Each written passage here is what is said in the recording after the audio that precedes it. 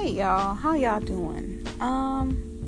Yeah, another thought of the evening, and it comes from Facebook, and I'm scrolling through, and it's some disturbing things that people are posting.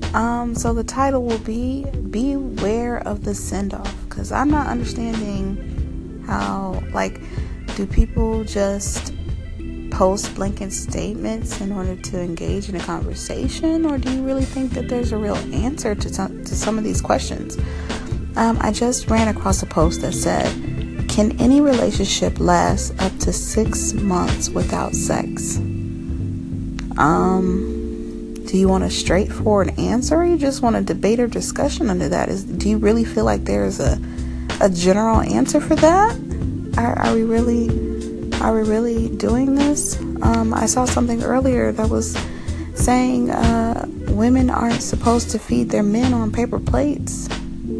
I'm sorry, since when? I grew up on paper plates. I didn't know it was an issue. When did that happen?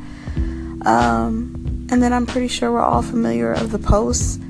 Who do you feed first? Do you feed your children, or do you feed your man first? And it was a lot of argument and discussion with that, and people started bringing the Bible into it. I'm like, is it really that serious? When has social media started ruling your life with these general-ass conversations that you feel like it implies to your own personal life? Because it doesn't. This is interesting to me.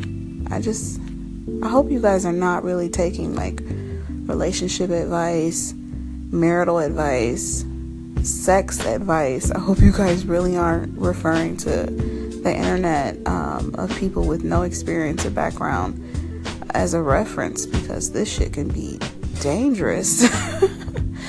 So yeah, beware of the send-off. I hope you guys are having a great evening, and I hope your weekend is the shit, okay? You guys enjoy your afternoon. Bye.